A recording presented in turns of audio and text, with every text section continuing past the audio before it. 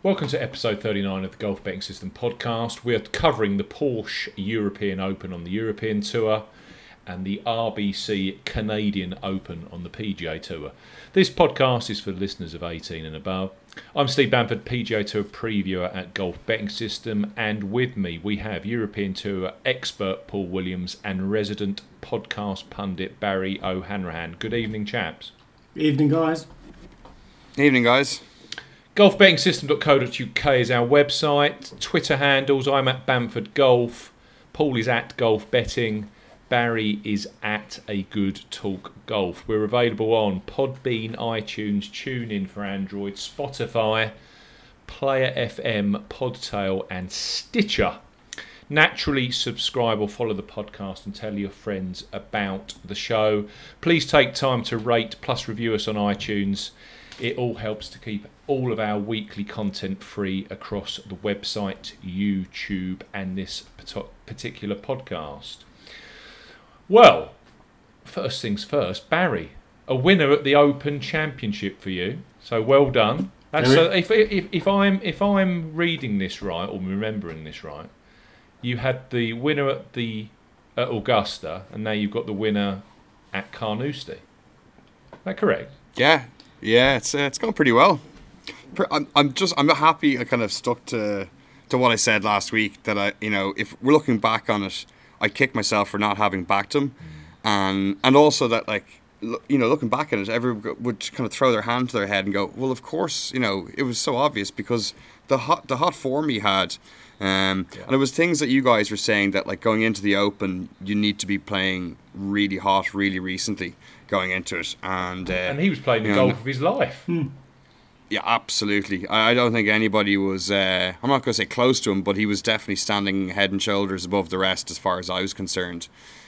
So, yeah, thrilled to get the win, and that's probably the most comfortable I've ever been sweating a bet.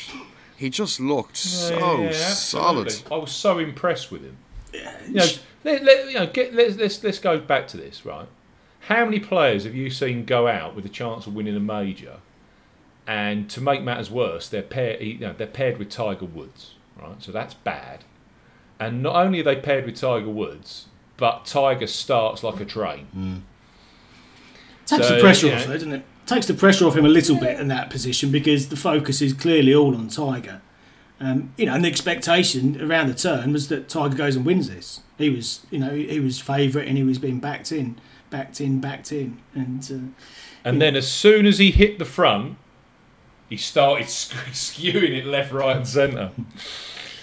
Absolutely amazing what pressure can do, isn't it? Even though he was playing with Tiger, I always remember back to when he beat him in the Ryder Cup in the singles. Yeah, that's such a big thing to be able to draw on in a situation like he was in yesterday. And his swing just looked absolutely pure. He was just striping it. I mean, his ball flight was so impressive, and it just caps off a great run of form. When he did miss a green, his scrambling was superb. It was his scrambling that won it. I mean, you're right, Barry. He was striking the ball lovely, but he did miss a number of greens, and some of those ups and downs they weren't easy by any stretch. And he's putting from 5, 6, 8, 10 feet. But he wasn't. He was. And as Barry said, you just watched him. He wasn't ever going to miss a putt. No, he just wasn't going to miss one, was he? Now, if you go back, you don't have to go back very far, do you? When you just sat there watching Molinari over a 4 foot or 6 foot putt, and he's going to miss it. And you expect him, and in fact, you expect him to not even hit the hole, but every one of them, he made the lot, didn't he? And well, what can you say? Very impressive. He's a serious coup for the European side in the Ryder Cup. Yeah, big star. Yeah, and going to the Golf National, that's suits him down to the ground as well. He's going to be a big, important part of that, and the confidence flowing through his veins. Massive confidence. No, very good. So memory note for you, Paul. Next year, don't discount people that haven't played any links golf. Well, that's 2 now, isn't it? So Spieth had come. In fact, Spieth hadn't played for a few weeks, did he? But he hadn't played for a month. And Zach, he'd played the John Deere the week before his victory in 2015 as well, hadn't he? So, yeah. So that's 3 of the last 4, yeah? Can you remember, going back 2 or 3 weeks, all 3 of us were sitting there scratching our heads saying, why is Francesco not playing over on the European Tour? Why is he not playing these Rolex events? What's he doing staying out in America? And clearly there was a game plan there. Clearly there was, a preparation that he was doing both mentally and with his game to get himself ready for that position. And he took it. Yeah, I think I heard something that he needed to fulfill the playing the tournaments requirement they have in the PGA Tour, but for whatever reasons it worked out, and it seems that is the key thing for the Open. Just who has the hottest hand going into it, regardless of where they've played beforehand. Yeah, absolutely. Have you guys done any kind of looking into who how people performed? Those that prepared in, say, the Irish Open, the Scottish Open. Are there any ones in particular stood out to you that that preparations went well for them? Haven't had much chance to get stuck into it yet. Whether you can put your finger on that specifically or not, I'm not sure, because a number of the players. Yeah. A number of the players did play one or other of those warm-up events, but whether that did them any good in reality, it's difficult to say, isn't it? You got players like Schauffele coming in, who, in all fairness, he could have won that. He perhaps should have won that. And he'd been in good nick in the build-up. He had been, but would you put him down as a links player of any No, no. He's a major championship player now, isn't he? Well, he's clearly, and Tour champion from last year, Tour champion. He is a class player, Schauffele. And at the moment, he's outside of the Ryder Cup spots, as is Tony Finau. Yeah. It's an incredibly competitive scenario out there in the States. Finau played really. Kisner. I mean, out of all of the players there, Schauffele, in my mind, the mistakes he made, and for him to still be in that position right towards the end where he could have won that tournament. Yeah, and he had that lip out for, was it birdie or eagle? Look, I think it was for on the 14th. Pulling up the scorecard here. Yeah. I mean, it got a good bit of the hole, and that would have made things an awful lot more interesting. He's his Open record is ridiculous now. He's got a 4th last year and a tied 2nd this year, and you just wouldn't have him down for it. He's got hits the ball really high, but he was controlling his trajectory great, and he strikes me as a kind of in the same way that Koepka does. Doesn't kind of just like get lost for a few weeks and not really seem to bother too much with regular events. But when the big events come along, they just seem to be able to turn it on. Yeah. It's a very impressive talent to have, and. You can even say the same about Kevin Kisner. Yeah, what did he do? Was he runner-up at the match play, wasn't he, earlier in the year? So way back though. I mean, if you were talking about immediate form, he didn't have any. No, there's nothing. Nothing at all. He got a short game lesson from Pete Cowan this week, and seems to that little thing just unlocked him. Something twigged, didn't it? Definitely. Do you know what? Going forward, like, Schauffele is definitely one to keep on our lists for I'd say for most majors, because he doesn't seem to go and win the regular events or play even phenomenally well in the regular events. He's probably one that will always be available at a decent enough price in the majors. On a Golflandia podcast a couple of weeks ago with Matt, he was interviewing Joel Darman's caddy. And Joel Darman and through his caddy basically said that when they were on the Web.com tour together, there were things that Schauffele could do that even sort of Darman and his caddy were going, whoa, we can't do that. We're nowhere near that good. And he never won on the Web.com, but then he got onto the PGA Tour, and in his rookie year, what does he go and do? Goes and finishes, 4th at the US Open, wins his maiden PGA Tour title, and then wins the Tour Championship. That's the kind of talent we're dealing with, I think, with Schauffele. Yeah. He's a very talented boy. He is, isn't he? And he's got mental fortitude, isn't he? He doesn't. When he gets to the top of a leaderboard, he doesn't tend to disappear. Well, equally, the mistakes that he made at the start of his round yesterday, you could have excused him or a lot of players for completely crumbling at that position, but no, as Barry said, he got himself in a position where had he made that eagle on 14, that, you literally right back in the mix. Anything can happen at that point. Yeah, just missed a birdie on 16. Hit a great shot in there to 16. I mean, he was... and then he had to make eagle on 18 when push came to shove. And he fired that thing straight at the pin.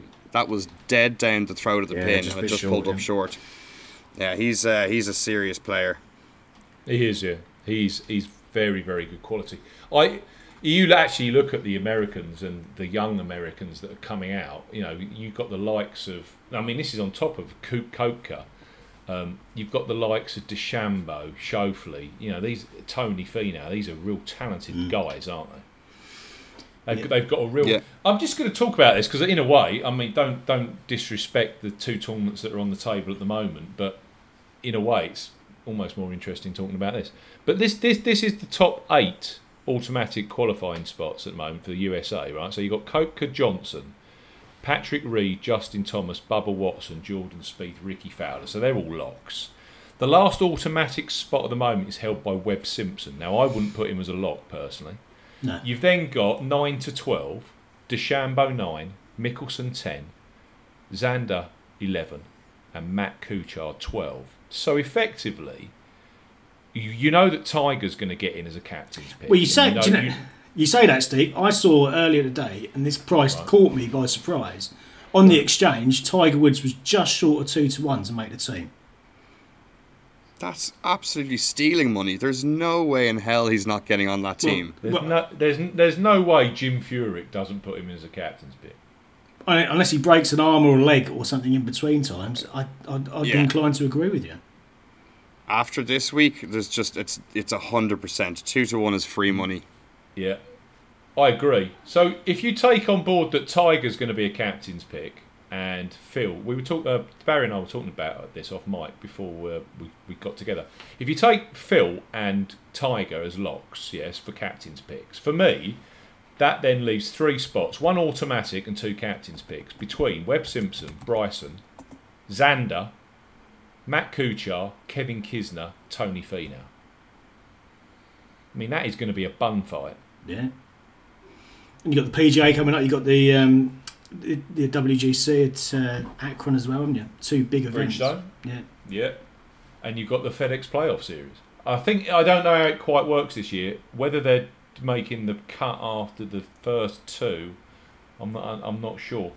But yeah, it's just, I mean, that is a lot. And then you look at Europe. Francesco now top of European points. Rose, Hatton, Fleetwood, they're locks. Rory's a lock. John Rahm's a lock. Alex Noren and Paul Casey, they're the 2. They're the 4 in the world points. And then outside of those, you've got the likes of Sergio Stenson. Who else we got? Bjorn Olsen's close. Russell Knox. Even Eddie Pepperell's moving up the European points list now. Yeah, don't forget Henrik Stenson. And of course Henrik Stenson, who's a lock. Well, he's a lock, isn't he? Oh, and we haven't even mentioned Ian Poulter.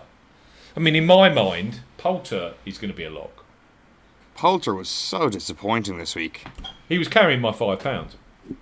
I won a couple of mine. I don't know. It's a shock. I thought he was going to go so much better, and he ejected badly. Oh well.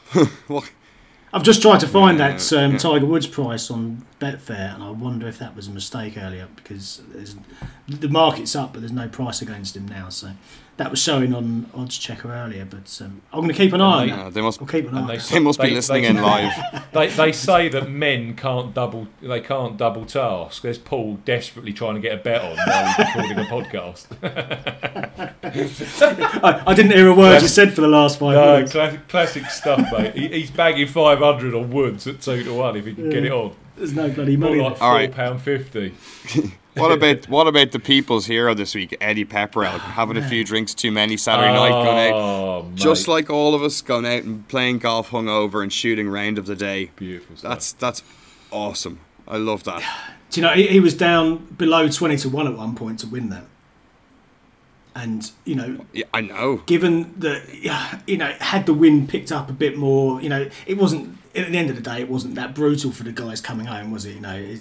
It could have been far worse. But had that been particularly nasty, had that really picked up as the leaders were coming home, 5 under could have been a really big target to try and achieve. But yeah, it was a good target to post early on, for sure. And it just, yeah.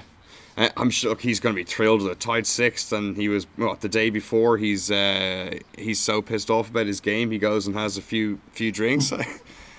I'd love to know how, because he said we sat down and had a half an hour worth of drinks, and yet he was saying he was hungover. I'd love to know how fast he was drinking. Yeah, must have stuck a few away very quickly. Either that is not telling the entire truth. I doubt he's telling the entire truth, but that's just yeah. I love that. It's great. It's great to see that he's just a golfer like the rest of us who happens to be particularly great at the sport. So one of the journalists said to him, "Don't you have a coach? How can you be? Doesn't that affect your performance?" And he just laughed, didn't he? He said, "Well, clearly not." I think he was saying it was the mental performance that he needed to fix, and the drink was the answer. Yeah, that's right. He pointed at his head, didn't he? Say, "It's in the brain," which you can understand. Him going out there half cut, he's not. The tournament's ended at that point. He's just gone out there and played for fun, hasn't he? And hey presto, he shoots the low round of the final round. Yeah. Super stuff. Impressive, and that's big points and big money for him as well. Even that, that finish there, it's all good for Eddie. Has he got any chance of getting in the PGA Championship? Was he got to be top 100, isn't he? I think so. Yeah. Let's have a look. Is there any sort of reciprocal thing where if you get a high enough finish in the Open, you get a spot in the PGA Championship? Or he's up to 70 seconds, so he's in. Well, there you go then. So he's going to be out at Bellerive. Well, good, fantastic. Yeah, it's a good couple of events for him because he was 117th going into to the Scottish, so he's jumped right into it. But I think going back to your original question, Barry, about the links, Francesco won, Kevin Kisner, McIlroy, Rose. McIlroy played the Irish, didn't he? Rose played the Scottish. Schauffele, Kevin Chappell, and then you had Eddie Pepperell was clearly like the links. They talk about a local links expert getting involved. It was Pepperell this year, with Woods, the last one in the paying places. I mean, I'm going down to tied 6th. So yeah, it's interesting stuff, isn't it? I don't think it played quite as tough as we thought it would do. I think that the R&A got the course conditions perfect, no doubt about that. No complaints at all from any of the players. I think it played brilliantly. It just, the wind never quite got to where it really needed to for it to be one of those kind of 3 under, 4 under wins it type things. No, not with the rough as light as it was relative to years gone by. And that again, that's a symptom of the weather. That's a symptom of the dry conditions that they've had up there for the last few weeks and months. So, again, they're not going to go out there and overly water and fertilise the rough just to try and make it absolutely brutal. They just let it play how it was, how nature intended. And as you say, it was set up for fair, and the R&A can take a lot of credit from that, I think.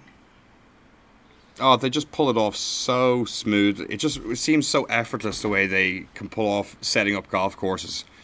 Don't meddle with it. And it was I thought it was an absolutely phenomenal Open Championship for how the course played, the fairness of the course. You hear nothing but the players singing its praises, that it was a good challenge, and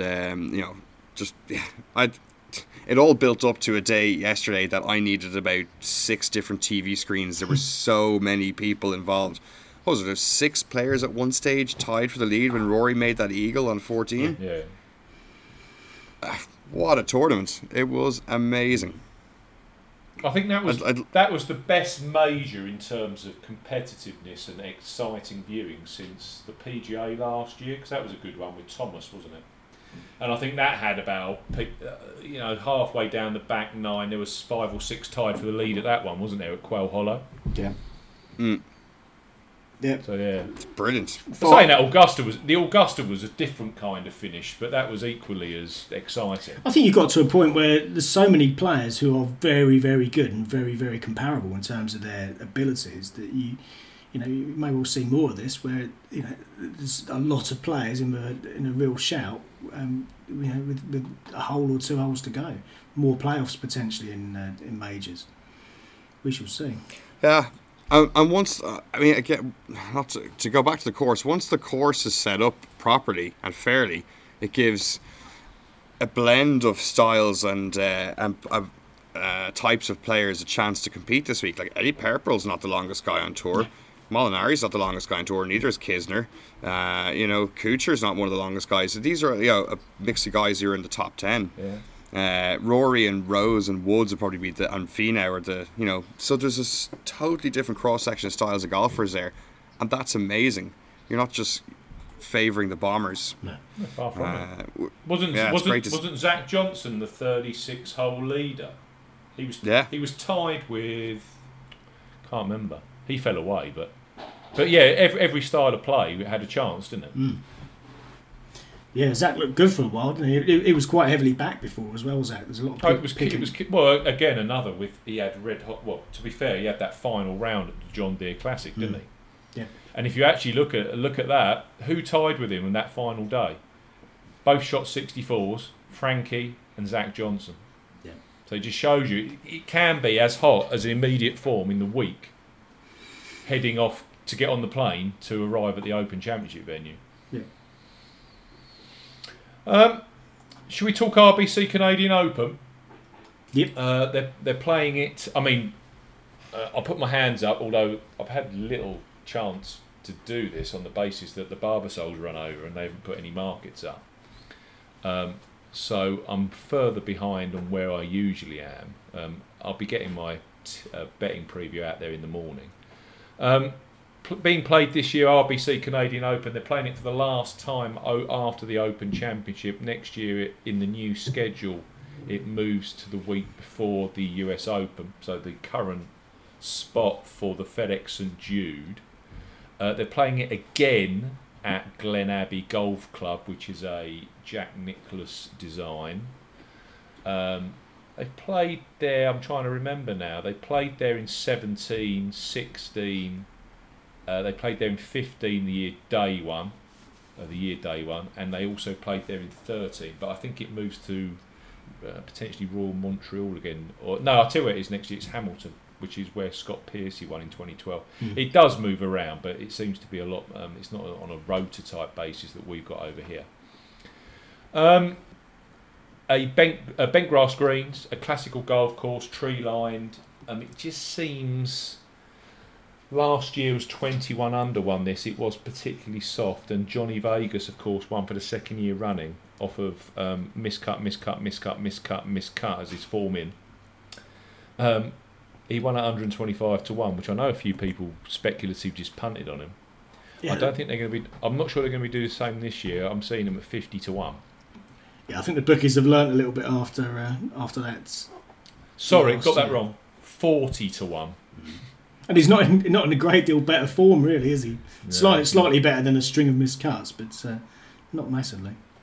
But this was last year. Vegas and Charlie Hoffman. Hoffman was a 25 to 1 shot last year. They got into the playoff at 21 under. Poulter came third at 20. Then Gary Woodland, Brandon Haggie, Tony Finau, Robert Garrigus, Dustin Johnson, and Kevin Chappell. I don't know about you. I don't know about you. Hit a ball far. That I was going to say that sounds a little bit like a Bombers type track. That's incredible. Year before that, Johnny Vegas won, and he was ahead of John Rahm, Marty Laird, Dustin Johnson, and they ranked 11th, 6th, 4th and 1st for driving distance. So it really does seem to be a bomber's paradise. Yeah, I'm not. The course clearly those stats kind of back that up from the last couple of years. I mean, my take on the course is it's not necessarily like that. Any kind of brand of golf can probably compete around there, but clearly those stats would suggest that the Bombers have found a way to score more heavily recently. I think it depends on the course conditions as per, and I know that it rained. It rained there yesterday. It had quite a dousing yesterday, the course, and it's a 60 to 70% chance of a good dousing on Wednesday. And I think if that happens, you've got to look more down the route of potentially Bombers. Thanks to Paddy Power, they've actually come up with some prices, which is great. They're going 8 places this week at a 50 odds, so fair play to them.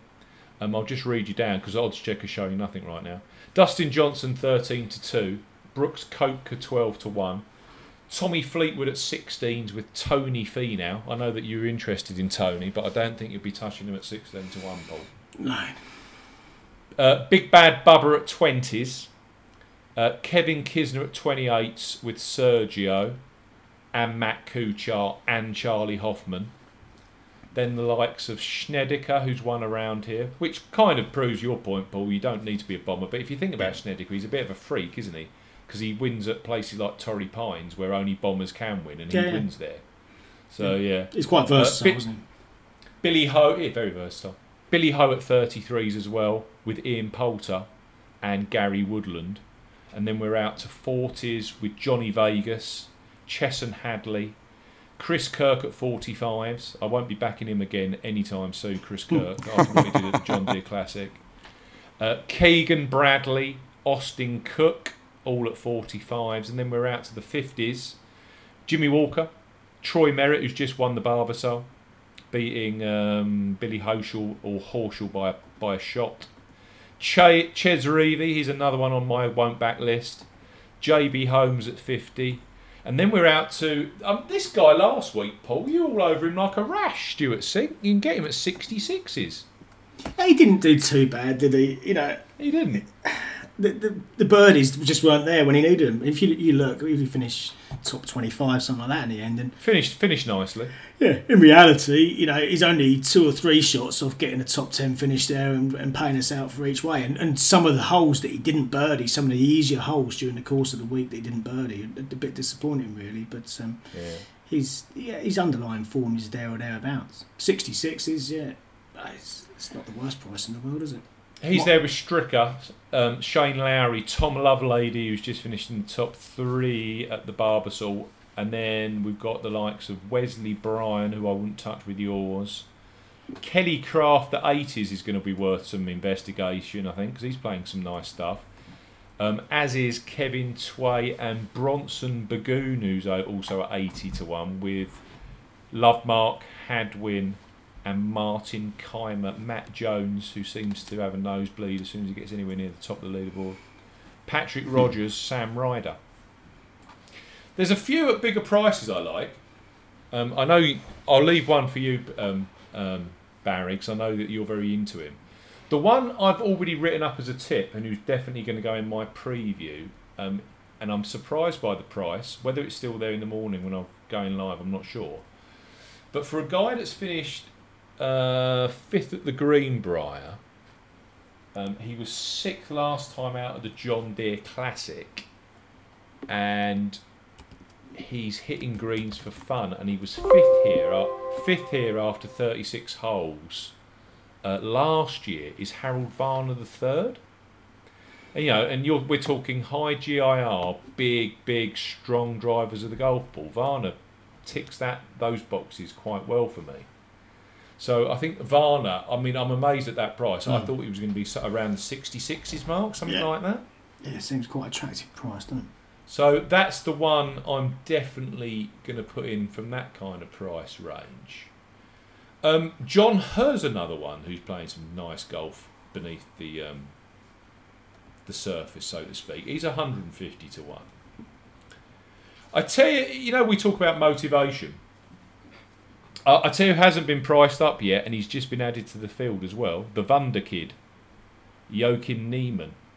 He's a sponsor's invite and has just been added to the field. So I don't know where Niemann's going to fit in those prices. Is he on unlimited invites now for the season? Is that his status?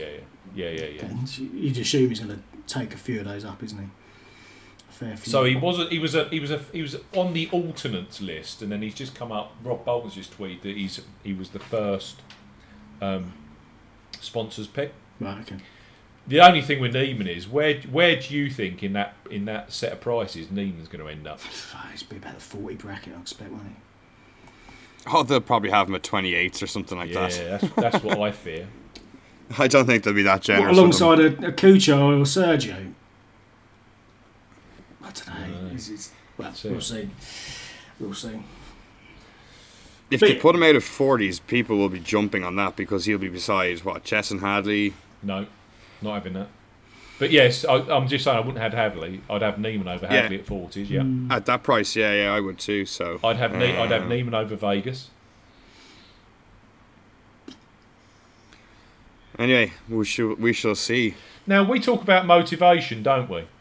And I'm looking at the list there. I'm wondering if DJ is going to be overly motivated.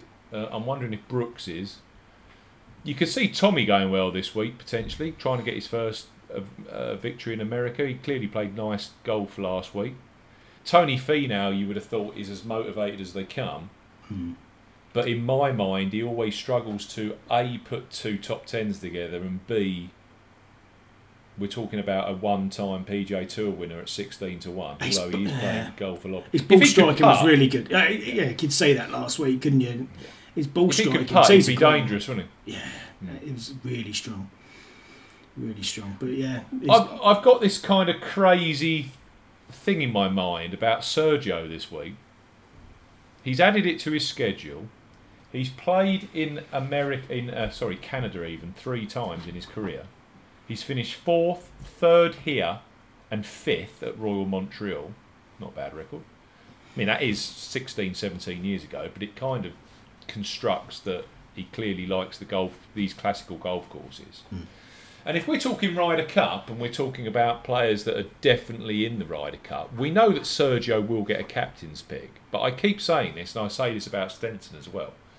They will want to get into that team with momentum behind them. They won't want to be limping in there, begging a captain's pick, getting missed cuts and finishing sort of 34th. And I said to Barry off mic a few minutes ago, you were all over Sergio like a rash last week, and I didn't disagree with that at all. I tell you what didn't help Sergio, the draw. Yep. I think him being in the group, was he either ahead of Tiger or behind Tiger? Yeah. Was the worst possible draw that he could ever had, because that kind of thing just freaks him out. He knows that they don't want to be within 3 miles of each other. No, it's not ideal, no. And the outing before it at Le Golf National, he shot that incredible 3rd round and went off. He was 3rd after 54 holes and came within 1 birdie of making a playoff. Yeah, it was after trebling the first, I think, didn't he? So he battled his way back, and he had a chance going up the last. He had to make birdie from an improbable position and ended up sticking it in the water. But he's had a go at it, which you'd expect someone of his status and ability to not settle for a 3rd or 4th place, to have a go and see if he can win the tournament. And but I'm just looking at Sergio and how he tends to get results in Ryder Cup years, and I'm going back to, because this is my memory, and I do apologise to listeners if I've got this wrong. 2008 he played in Ireland, didn't he, at the K Club? It was 2010 the year he missed out. But 2012 he qualified for the Ryder Cup. And that particular year, he missed the cut at the PGA Championship, and the week after he went to the Wyndham Championship, which kind of on a par with this, and he went and won the tournament. And then I go to 2014, another year where he qualified, and he missed the cut at Augusta, finished 3rd next time out of the Players. He was 35th at the US Open, and then finished 2nd at the Travellers. Again, another kind of tournament that I'd put on a level with this. And then he was 2nd at the Open Championship, and the week after, or 2 weeks after, was 2nd at the Bridgestone Invitational. That was the week he should have won, and Rory McIlroy won it when he was on that hot streak. Yeah. And then in 2016, he was 30 something or other at Augusta, and then he finished third at the Spanish Open, and he was fifth at the US Open and finished fifth at the BMW International Open the week after. So there just seems to be this pattern here where he pops up in a tournament directly after a major and really hits it hard. And I'm tying that in with the fact that he's been 4th, 3rd and 5th on his 3 visits to Canada. And you think it through as well with Sergio. He played the Open de France. He then played the Open Championship. He's playing this week. He's going to play next week at the Bridgestone. He then plays the week after at the PGA Championship. Do you think he then wants to be in a scenario where he has to play the Wyndham Championship? Because at the moment he's even outside the 125 in the FedEx Cup. Yeah. I think this week for him is a week where he's actually going to have a real go at it. Well, you know, so I don't think 28 to 1's too bad a price on that basis. I mean, do I take Sergio at 28 or do I take Kevin Kisner or Matt Kuchar at 28 to 1? Well, given that he was 33s last week, and I backed him quite heavily last week, and you can see how that turned out. But you know, his form leading into that, I thought was sufficient to take that risk. And if you're getting a price that's comparable, who knows? We're looking at one bookie who's come up so far for this set of pricing. You might you might get 33 to 1 by the time they've all priced up. I think, Paul, if he goes in at 33s, I just have to go with him.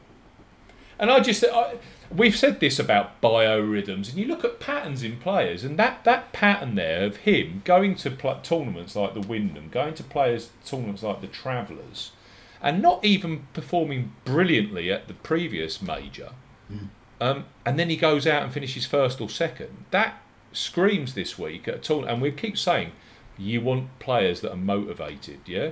And from a Ryder Cup perspective, I think that flick of form that we saw in Germany and then at the Open de France, at a golf course that he'd never played before, that says to me that he's realised that, and he wants to start performing at a higher level to make sure that he gets in that Ryder Cup team with momentum. Yeah. So I think if there's 33 to 1 about Sergio Garcia, I think that's a punt to nothing. Worst bets out there, I'm sure. I'm not going to forgive him because I picked him for a one and done league last week, and I was tossing up between him and Spieth, and I was sure I'd picked Spieth, but I ended up going with Sergio, so I got absolutely zero return for him. So how many times though have we gone big on a player and then the outing after, the week after, he absolutely bends you over backwards? Happens all. Yeah. I mean, it happens all the time, mate. Yeah. I tipped up the other week Ches Reavie and Chesson Hadley, and during Thursday, I know it was only Thursday, both of them had the temerity to be in like the top 10, top 12 after missing the cut badly at the John Deere Classic, and you just think, my God. Even Kyle Stanley.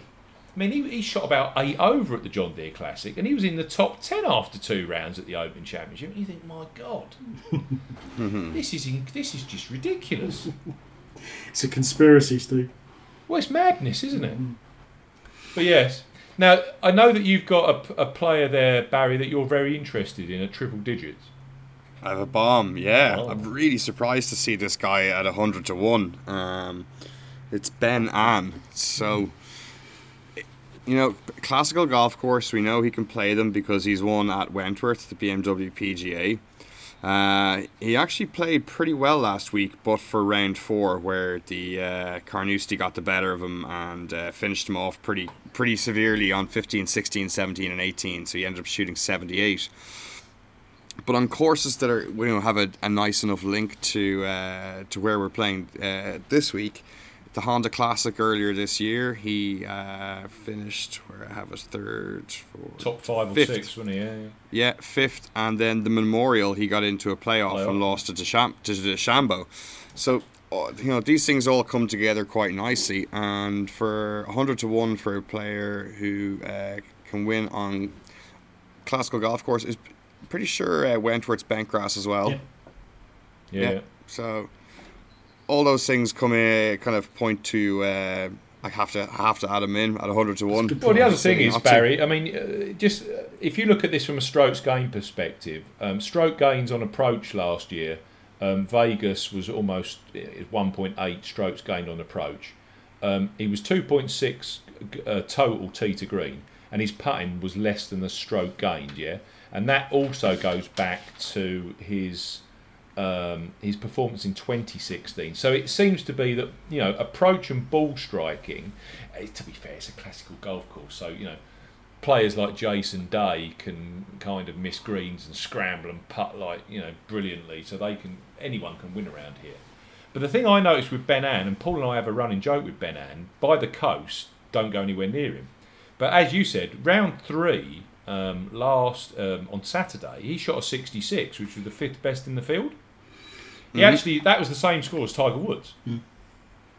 So, and that made, I think he was 12th, wasn't he, going into Sunday? And I was sitting there going, well, that isn't the kind of... I mean, Ben An at the Open Championship, sitting in 12th after 54 holes. Yeah, you take some positives from that. So I think 100 to 1 is a far... I expected to see him at the kind of standard 50 to 1 price that you get with him. Yeah, to me, that's such a mismatch. It's an auto bet. I can see that. Gary Woodland is interesting enough to me. I'd like to have a little bit more than 33s on him, so maybe when other bookies come up with a market, he might be a little further out. But, didn't he get very close to the top of the leaderboard Saturday, and then he realised that he was close to the top of the leaderboard in a major, and he absolutely capitulated? Did I imagine that? Or there's quite a few like that over the course. They're normally our tips, Paul. No, he wasn't that close. He shot 71, 72, 72, 76. So, it was mid-round, mate. He started really fast on Saturday, and I was seeing him he was in the top 10, getting up towards top 6 or 7 on the leaderboard, and then he started throwing bogeys in all over the place. So look, for links just does not seem like his type of thing at all. So this course is perfect for him. This course. Yeah, he'll feel far more comfortable back here, and obviously he does feel comfortable because he finished 4th here last year. So happy to ignore the fact that he finished towards the bottom of the guys that made the cut last week, and if I can grab a little bit more than 33s, I'm interested. Paul, can you see Billy Ho going bang bang? Because that is his style. That is his style. I mean, you got the other thing you got to consider that they've only just finished today, kind of tea time over here, sort of lunchtime over there on the East Coast. So that's taken a day out of his preparation. But yes, he's certainly that kind of momentum player. What price is he, Billy? 33s. I see TPC Boston as a very correlating course, and we know that he's won there. And I just look at the places where he's played well, and there's a hell of a lot of carryover. Even places like Sedgefield. He is that kind of player who we've seen him do it, haven't we? We've seen him do it in the playoffs the year that he won the whole lot. Well, take Vegas out of the equation from last year. But even when Vegas won here in 2016, he'd been the 54-hole leader at the Barbasol and finished 3rd. Yeah. Jason Day had been the 54-hole leader at St Andrews and missed out on the playoff by 1. Yes, and I know you can't really compare Jason Day and Billy Hoshaw. I'm not silly. But even go back to 2014 at Royal Montreal, Tim Clark didn't play the Open Championship, but he'd been 4th after 54 holes at the John Deere Classic, and then he won that tournament. I think that was the year that Jim Furyk shot some incredible score under par but didn't win. Yeah. So there's just something there, isn't there? 1st after 54, 1st after 54, 4th after 54, and then you look at Billy Horschel, and where was he yesterday? I think he was either leading or joint 2nd, wasn't he? Yeah, he was there or thereabouts. Yeah, I think he was tied 1st or something like that. Yeah, so he when he gets hot, does he keep it hot? He had a good run in a tournament there. About 2 months ago? Really kind of popped his head up and then disappeared again. Yeah, he played really well at it was the National. It was Tigers National, And this is it, you just look at how well Billy Horschel is playing at the moment, and he is playing out of his skin right now. And I'm surprised to see 33 to 1 about him. I know it's a half reasonable field at the top of the leaderboard, but momentum. You'll be I'm going to have to sit down tonight and go down the route that you did last week, back. Would I absolutely kick myself and jump out of my office window if Billy Horschel won at 33 to 1 next week? Yeah, knowing his MO, knowing his MO when he wins, which is strong finish, then back it up with another one. And I know the signs are there. Absolutely, and I know that it was a team event last time out, wasn't it? When he's already won this year, isn't he? Yeah. Right. Now I know that was a team event, but I'm trying to get quickly. Bear with me, children. Let me get this up.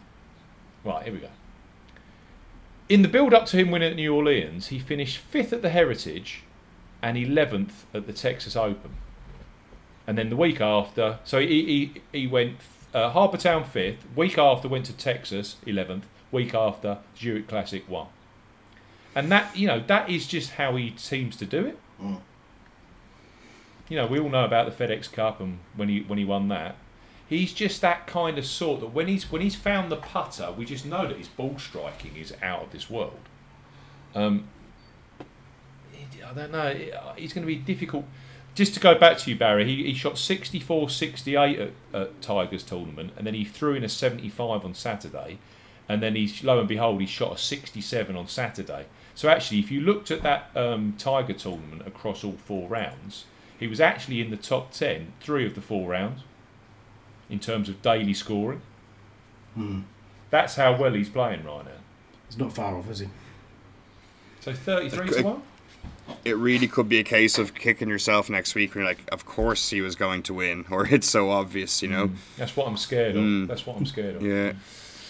Right then, and then of course I'm still jumping hoops about whether Bubba Watson wants to win his kind of adopted Nations Open Championship. Does he win this, then win the PGA in a couple of weeks' time then? Oh, has he won the PGA in the future already? Has he won that already, Paul? In my mind, yeah. I said to Barry off mic, his wife's parents live in Toronto, so whenever he comes here, there's a lot of this Canadian. You just get a feeling with Bubba. He's the kind of bloke that, as we know, when he forget about the missed cut last week, it means nothing. If he goes to a course he likes, he pops up, like he did at the Travellers for us a few weeks ago. And he was second here, lost by a shot to Jason Day in 2015. And he's equally playing at the same kind of quality of golf that he was then, because I think he'd already won twice that season. But 20 to 1? Don't know. You can't moan at the price, because that's actually a realistic price. Yeah. But with Bubba, you always fancy sort of 28s or 33s, don't you? Bookies are a bit wary of him, as you say. The wins that he's had this season, and he's that kind of beast, isn't he? He goes back to courses that he's comfortable mentally on, and he performs. Yeah. He was sick there after day 1 last year, playing with those cricket balls. Pink golf balls. Those cricket balls. Right, I've said enough. So over to you, Paul. Porsche European Open. Because I know that you're for readers or for listeners. Paul's betting preview's already out there, so available, of course, in the description box or Podbean, of course, golfbettingsystem.co.uk. Yeah, on you go, Paul. Yeah, we put it out a couple of hours back, so I expect. To be fair, not all of the bookies are priced up at that point, but there was a couple of prices that I really fancied by that point. So yes, we're live. It's the Porsche European Open, which the European Open used to be on the European Tour going back, into the last decade, but stopped in 2009. And it used to be at the place, the UK and Ireland venues like the London Club and K Club and Sunningdale, Walton Heath, those kind of places. But they've shifted it all over to Germany now. So for the last 3 years, we've been on a track over in Germany, and last year they shifted to the Green Eagle golf course complex, which is where we are this year. If you go back to last year, we didn't do the podcast this time last year, but good job really, because I was on Alex Levy last year, who was my headline tip. He was my biggest punt of the week, and he contrived in the playoff against Jordan Smith to miss an absolute tiddler to win the tournament that he subsequently went on to lose, which even I cried that afternoon. Paul. That was extremely painful. So of course, when you come to anniversary and you're looking at your notes and going back through the videos online of what happened, it brings it all back, sadly. But so yeah, fingers crossed we get something more of a positive result this time round. So the Green Eagle complex is set up over 3 courses on the outskirts of Hamburg. So they're playing the North course here, which is an absolute brute from the tips. It's over 7,800 yards from the tips for a par 73. But it's set up, it's one of these modern courses that's got a number of teeing options. So there's 4 tees on each hole. And last year and this year again, they're playing a par 72 setup, 7,583 yards is what the card will read. Now last year it was particularly wet out there, and even though the card was 7,583, they didn't play it anywhere near as long as that. They reduced a number of the holes during the course of the 4 days to accommodate the fact that it was very wet, and clearly that's helped the players to hit these fairways, hit the greens, and compile a score, because it is a particularly tricky test. They've set this up to be the longest test in Germany, to be what they're hoping is one of the trickiest tests in Germany as well. So clearly, when it was particularly wet and receptive, that hampered them to a certain degree, because it could have been overly difficult to try and play it at 7,600 yards when it's absolutely sopping wet. But like the rest of Europe, it's been pretty dry over there over the last few weeks, and I'm expecting it to be fairly firm. I expect they'll still set the greens up to be quite receptive. I don't think they're going to want it to be, another, ridiculously firm, fast setup over there. Another kind of pseudo links type setup, because it's so firm. It won't be like that, I don't think. But it will certainly be firmer than last year, and it certainly won't be, these soft, receptive conditions on the fairway. So I'm expecting it to play a little bit shorter in terms of the actual way it plays, but equally I suspect they won't reduce the teeing option, so you'll find the actual yardage will be the 7,600 yards. With a course of that length, as you'd expect, the fairways are quite generous, but then you've got water on pretty much every hole. In fact, I think there's only one hole there that hasn't got water in play in some shape or form. Large bent grass greens, 5 par 5s on the course, and if you go back to last year, 4 of them played as 4 of the most the easiest holes on the week, as you might expect with a par 5. But then you've got the 16th, which at 663 yards is a bit of a monster, and that certainly didn't play as amongst one of the easiest holes. And you've got a couple of short par. Sorry, guns. It's not often you see a par 5 that's that difficult, is it? No, you're not. So, if you've got one that's got a stroke index of around kind of 7, 8, 9, that's a particularly tough 3-shotter for the course. You've got a couple of short par 4s there as well on the 1st and the 7th. And again, because they reduced the yardage last year, they were fairly straightforward. They're not particularly long now, and I guess if there's more run on the fairways, they're still going to set up as a decent birdie opportunity. But if you look, even with the setup last year and the fact it was receptive, 13 under was the score that Smith and Levy got to. So with 5 par 5s, it's not a complete pushover by any stretch of the imagination. If you'd imagine that most of the top players were birdieing 1 in 2 of the par 5s at the top end there or thereabouts, kind of maybe 8 under, 10 under for the par 5s. That was the bulk of their score. And seeing as they've had 20 attempts at the par 5s over the course of 4 days, it suggests the rest of the course is fairly tricky. Just looking at the form of Smith as he came in, he'd been pretty consistent. I think he'd made 7 cuts on the trot without doing anything massive in terms of really standout performances. Going back to the previous events that Levy and Chongchai JD, easy for me to say. Exactly. won the year before the previous venue. Both of them had finished top 7 in their previous start, so there was a bit of form from them. Smith was more consistent without any kind of standout form, but clearly a little bit of form there as well. I put a piece in my preview about how the guys who'd played the Open Championship the week before, how they then subsequently fared when they got to Germany and to this track the week after.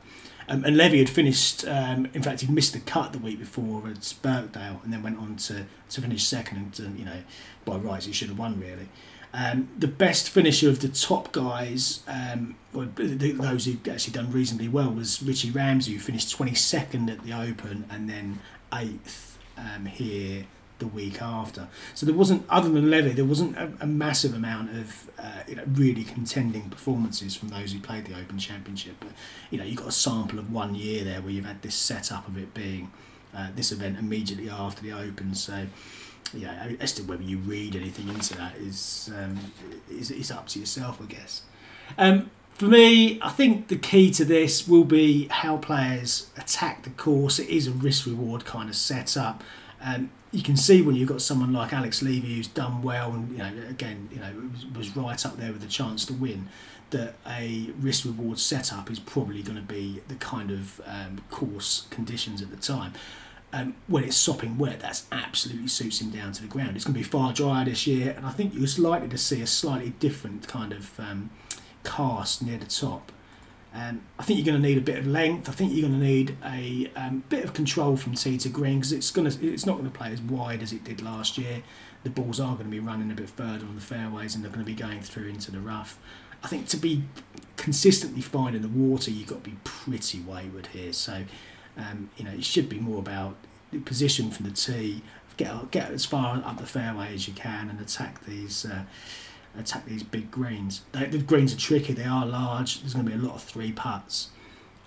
So those who can get a decent bit of proximity into the greens as well, they're the kind of guys that could go well here. If you look at the top of the market, you've got some players that have clearly come straight over from the Open Championship, and they kind of dominate the top end of the market. So you've got Patrick Reed at 9-1, Paul Casey at 10-1 in spots, and Bryson at 16, but generally around about the 11-12 mark. So those guys are sapping a big bit of the market up. But as to whether any of those guys are going to go on and perform here, and whether you can justify what should really just be a win-only bet at that kind of price for one of those guys, I'm not convinced enough to go down that route. You got the likes of Schwartz or Pat Perez, who played really well actually for parts last week, didn't he, Perez? The 25-1 mark, and then you got the likes of Alex Levy. And again, as much as I enjoy watching Alex Levy's game, and as much as I've backed him in the past, it needs to be far softer for me to be involved with him in this kind of event. And it's also not. Last year wasn't Ryder Cup year, and he's already said that he's absolutely at his wit's end. I think even he's starting to lose the will to live in terms of Ryder Cup qualification. Yeah, there's a few of them it's starting to affect. I was listening to some comments on Ross Fisher the other day, and Ross is quite a way away from it, but they were talking. Why isn't he playing this? He should be playing this. This course sounds perfect for him. Yeah, a firmer track should be the one that needs a bit of length and needs a bit of accuracy. Yeah, you're not wrong. It seems like a far stronger setup. But perhaps he needs to mentally take a little bit of a break from it to try and settle himself down. Because if it's affecting his performances, because it's putting too much pressure on him, then not good.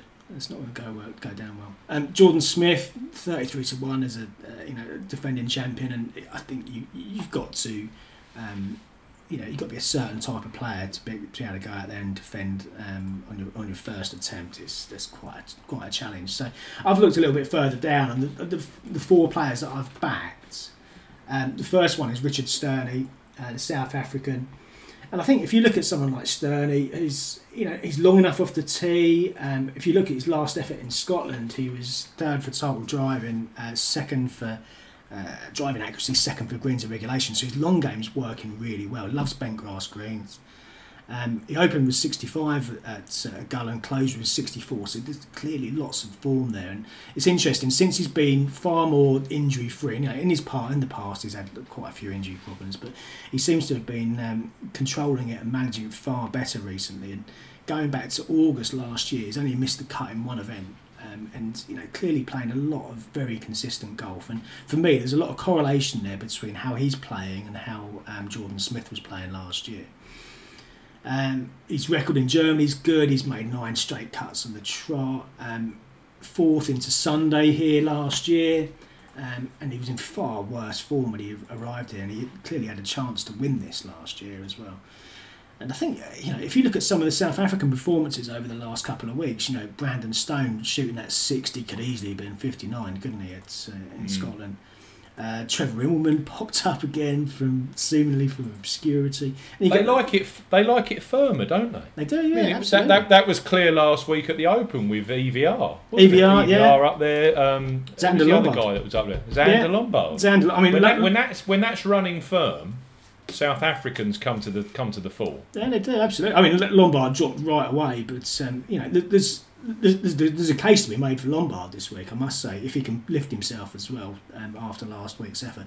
A few of these guys, and there's quite a lot of them in the field, have played 4 or 5 weeks straight, and you know, with that last week culminating in the Open Championship, I wonder how much there's left in the tank with some of these guys. And Lombard was very close to my thinking, but this will be his 6th week straight, I think. And after semi-contending for a good 3 days last week, I wonder if there's anything left physically and mentally. But we'll see. You know, these young lads who can lift themselves week after week. Perhaps one of them will pop up again.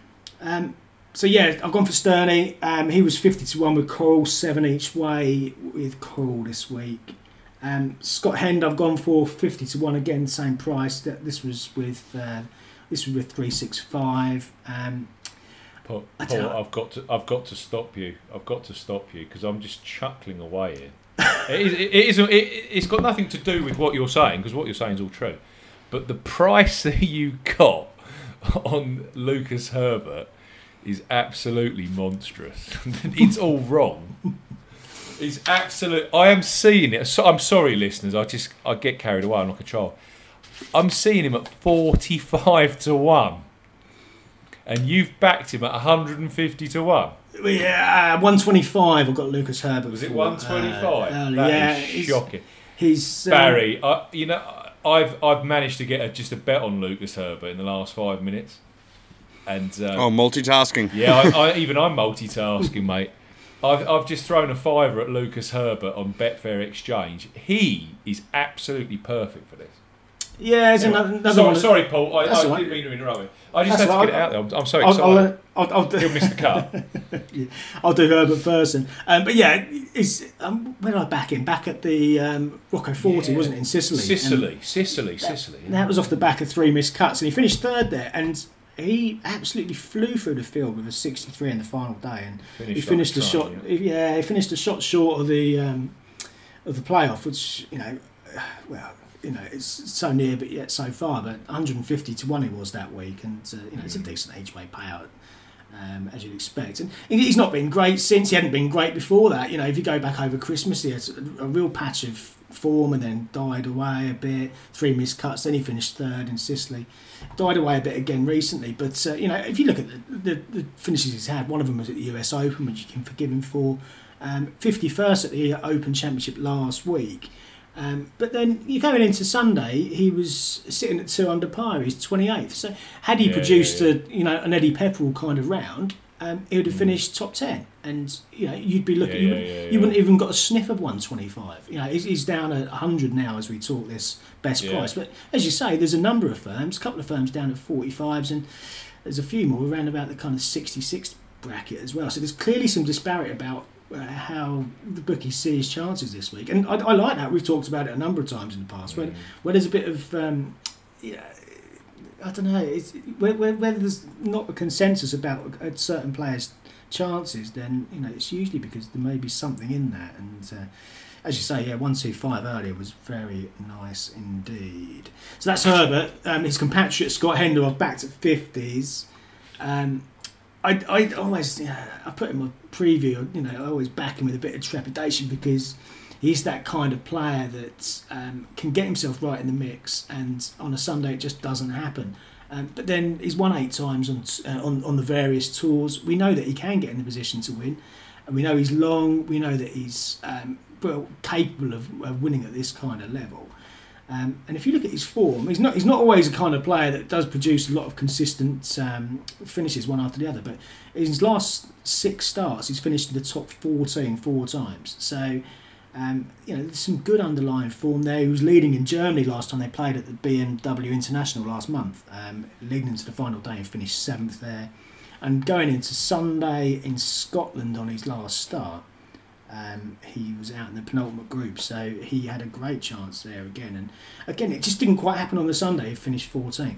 Now, you do kind of set yourself up with someone like Hender. He gets himself in that position again and doesn't convert. Yet we have seen him go and produce a decent Sunday and get over the line. So at 50-1, I thought he was worth taking a risk in this. And he's finished 4th in this particular event back in 2015. If you look at the likes of Alex Levy, who's taken form from the old track to this one that they played this year, the fact that he finished 4th on the previous used track before, I don't think is a bad indicator at all, really. I think it's another positive tick in the box. So bit of German form, bit of current form, and certainly a game that fits.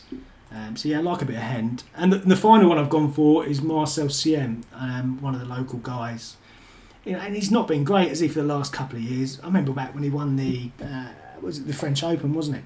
Maybe 5 years or so ago. And that particular week he was top for driving accuracy, he was top for GIR or thereabouts, and put on a master show from tee to green. And he's just not been there recently. But he's got a new coach now, Hugh Marr he's working with. He's made some swing changes. He said he's found something in his swing prior to his last effort, which was at Gullen. And again, similar to Hend, I suppose, going into Sunday at Gullen, he was in 3rd spot. Didn't happen, he shot 70 in the final round, finished 14th. But there's something percolating with him, there's some confidence growing, and he's that kind of emotional confidence driver that needs that confidence to drive his game on. If you look back last year, finished 60th here last year, so nothing much to shout about. But he made a hole-in-one in one of the rounds. He won himself a 200 grand Porsche as a nice little bonus for making that ace. And that sparked him into life. He went and finished 2nd to Adrian Otegi in Germany on his next start rather, at the Paul Lawrie match play. Finished 10th in his next stroke pace start in Denmark. And clearly that sparked a little bit of confidence in him. And he's the kind of aggressive player that I think could go well on this track. So he was the same price. He was 125 as well. There's still a bit of that available right now. So they're the 4 that I've backed. The full reasoning and rationale is in the preview on the that's linked from the Podbean description. Any fancy from you guys? Lucas Herbert. Yeah, it's a cracking price, isn't it? That's a tasty bet. The one I'm surprised you didn't go for, and I can understand the reasoning, but he was 5th here last year, wasn't he? Zonda Lombard was. Yeah, he was. Yeah. I wonder if he's the kind of guy that's again going to come and just bite you. One of these obvious slap around the back of the head type jobs. The only thing that puts me off is the fact that he's played so much golf, and clearly there would have been a lot of adrenaline, a lot of emotion spent over the last the first 3 days of the Open, and then he kind of all dissipated on the Sunday. Can he lift himself straight back and contend? Quite possibly. There's some firms are going close to 100-1 on him this week, and I don't know.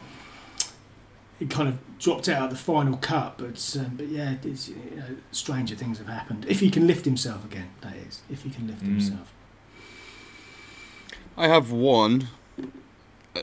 Obviously, for somebody who hasn't won on the European Tour, I'd like his odds to be a little bit longer. But a few things are kind of seem to be making sense and coming together. It's Aaron Rai. He's 35-1. He's had a couple of pretty nice results recently in Ireland and Scotland, and the fifth a couple of weeks before that. Just looking back at his wins on the Challenge Tour, you often talk about biorhythm, Steve. Yeah. Well, on this day last year, or this week last year, he won the Le Vaudreuil Golf Challenge. Yeah. In France. Okay. And so, there's a good feeling about the time of year. He also played very well in the BMW International a few weeks ago, which Paul was on him. Yeah, I backed him that week. And for me, I think there's lots to like about him, Barry. Very accurate player. The price put me off a little bit, but don't let that put you off having a punt on him if you fancy. Yeah. Little short, unfortunately, but went well in the BMW. That's again in Germany. So go back to Germany. It could have been a freak result, but then it could just feel comfortable in the country, and so that aligned with the win on the Challenge Tour last year, and coupled with a couple of his best European Tour results have just come recently. He could just be rounding into form and just capping it all off with a win this week. Yeah. So I'm going to try catch him with like a boost or something like that, because 35s is a little bit short. He's a proper GIR monster, isn't he, Ryan? Well, yeah, he's a lot of fairways as well. His tee to green is very, very strong, and he's not the longest, but it's certainly not the shortest off the tee either. So when he gets the rest of his game, when that week comes around where it all aligns, he will win a tournament. I don't think there's any doubt of that whatsoever, really.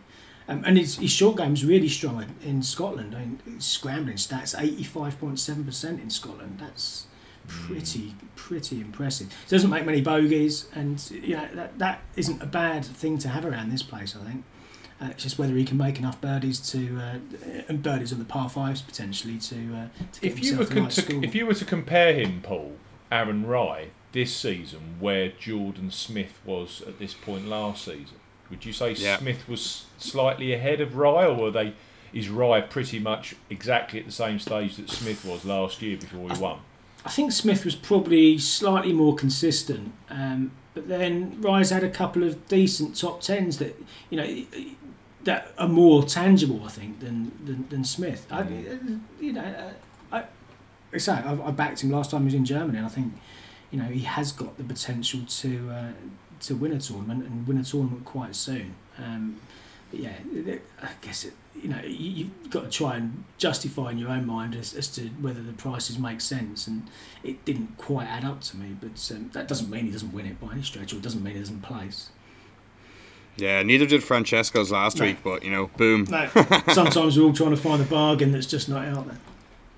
The Smith storyline, the way he won it last year, that kind of crept in my head as well. A young English player, So anyway, he will get my money. Just hopefully I can grab a boost on. Was it William Hill do boosts? I'm not sure if there's other ones, Ladbrokes as well. I'll tell you what I noticed, gentlemen, and then we'll disappear. Ashley Chester's, Paul. He was second in the predictor model that you put out earlier. Yeah. Why is he such a big price if he's such a great statistical fit? I guess it's just people don't know a great deal about him, I guess, and the bookies don't. He probably doesn't seem like he's a massive risk to them in terms of. In terms of his chances of winning this particular event, but again, he was another one that it's very difficult to suggest he's not going to go well. He finished 8th here last year. He's good from tee to green. Very, very accurate player. Finished 7th 6-7 weeks back. I forget which event it was now. The thing that put me off with Chester's is he's one of the shortest off the tee. And I've worked through the rationale for this, and for me, he may well go out and shoot 6 under, 8 under for the week, something like that. But is that anywhere near good enough to finish in the top 7 or 5 or whatever the each way places are going to be? And he might be just outside of it. For a DraftKings type play, he could be a very strong play for that, because he may well finish 15th or 12th or 20th or whatever. Or if you want to pick him up in the top 20 market, something like that. But I didn't see him having quite enough length off the tee to contend here. But We shall see. Only one each way payout in 2 years on the main tour, which was 7th at the Shot Clock Masters. Yeah. I can see what you're saying. But yeah, he's not far away, is he? You know, there are enough kind of top 20, top 25 finishes in and around that to suggest that he's not a million miles away. I think he just needs a bit more length off the tee. Add another 10 or 15 yards and he'll be a player. The other one I noticed last week was Tom Lewis. Yeah. Yeah, he seems to have turned the corner, doesn't he? Yeah, he got through local qualifying in second or third spot. I forget which course it was, but he did well to get through that for the Open. And then I think he'd finished 10th or something like that in one of the Challenge Tour events. Prague Golf Challenge, yeah. Yeah, that'd be the one on the Challenge Tour. Yeah. So clearly there's something going with him, and he's that kind of player that's he can score particularly well. I remember him, getting close to a 59 again 2 or 3 years back on, where was it, Denmark or Czech Republic or something like that. He did particularly well.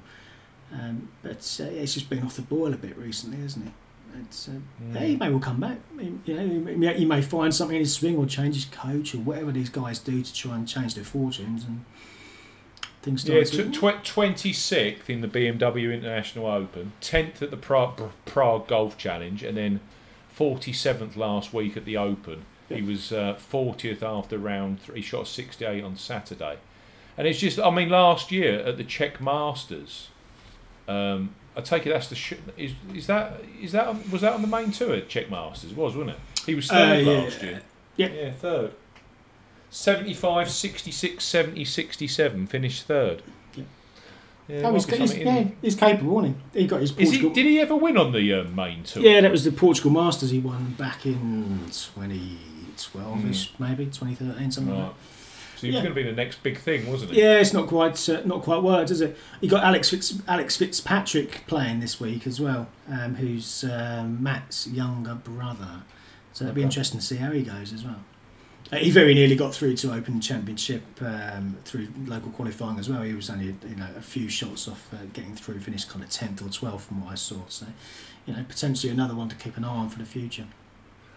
Right, thank you for your time, gentlemen. Congratulations again, Barry. Don't spend all your money all this week on these bets. Thank you very much. And I'll offer my congratulations to many listeners out there who I'm sure were also on Francesco. So well done to you guys.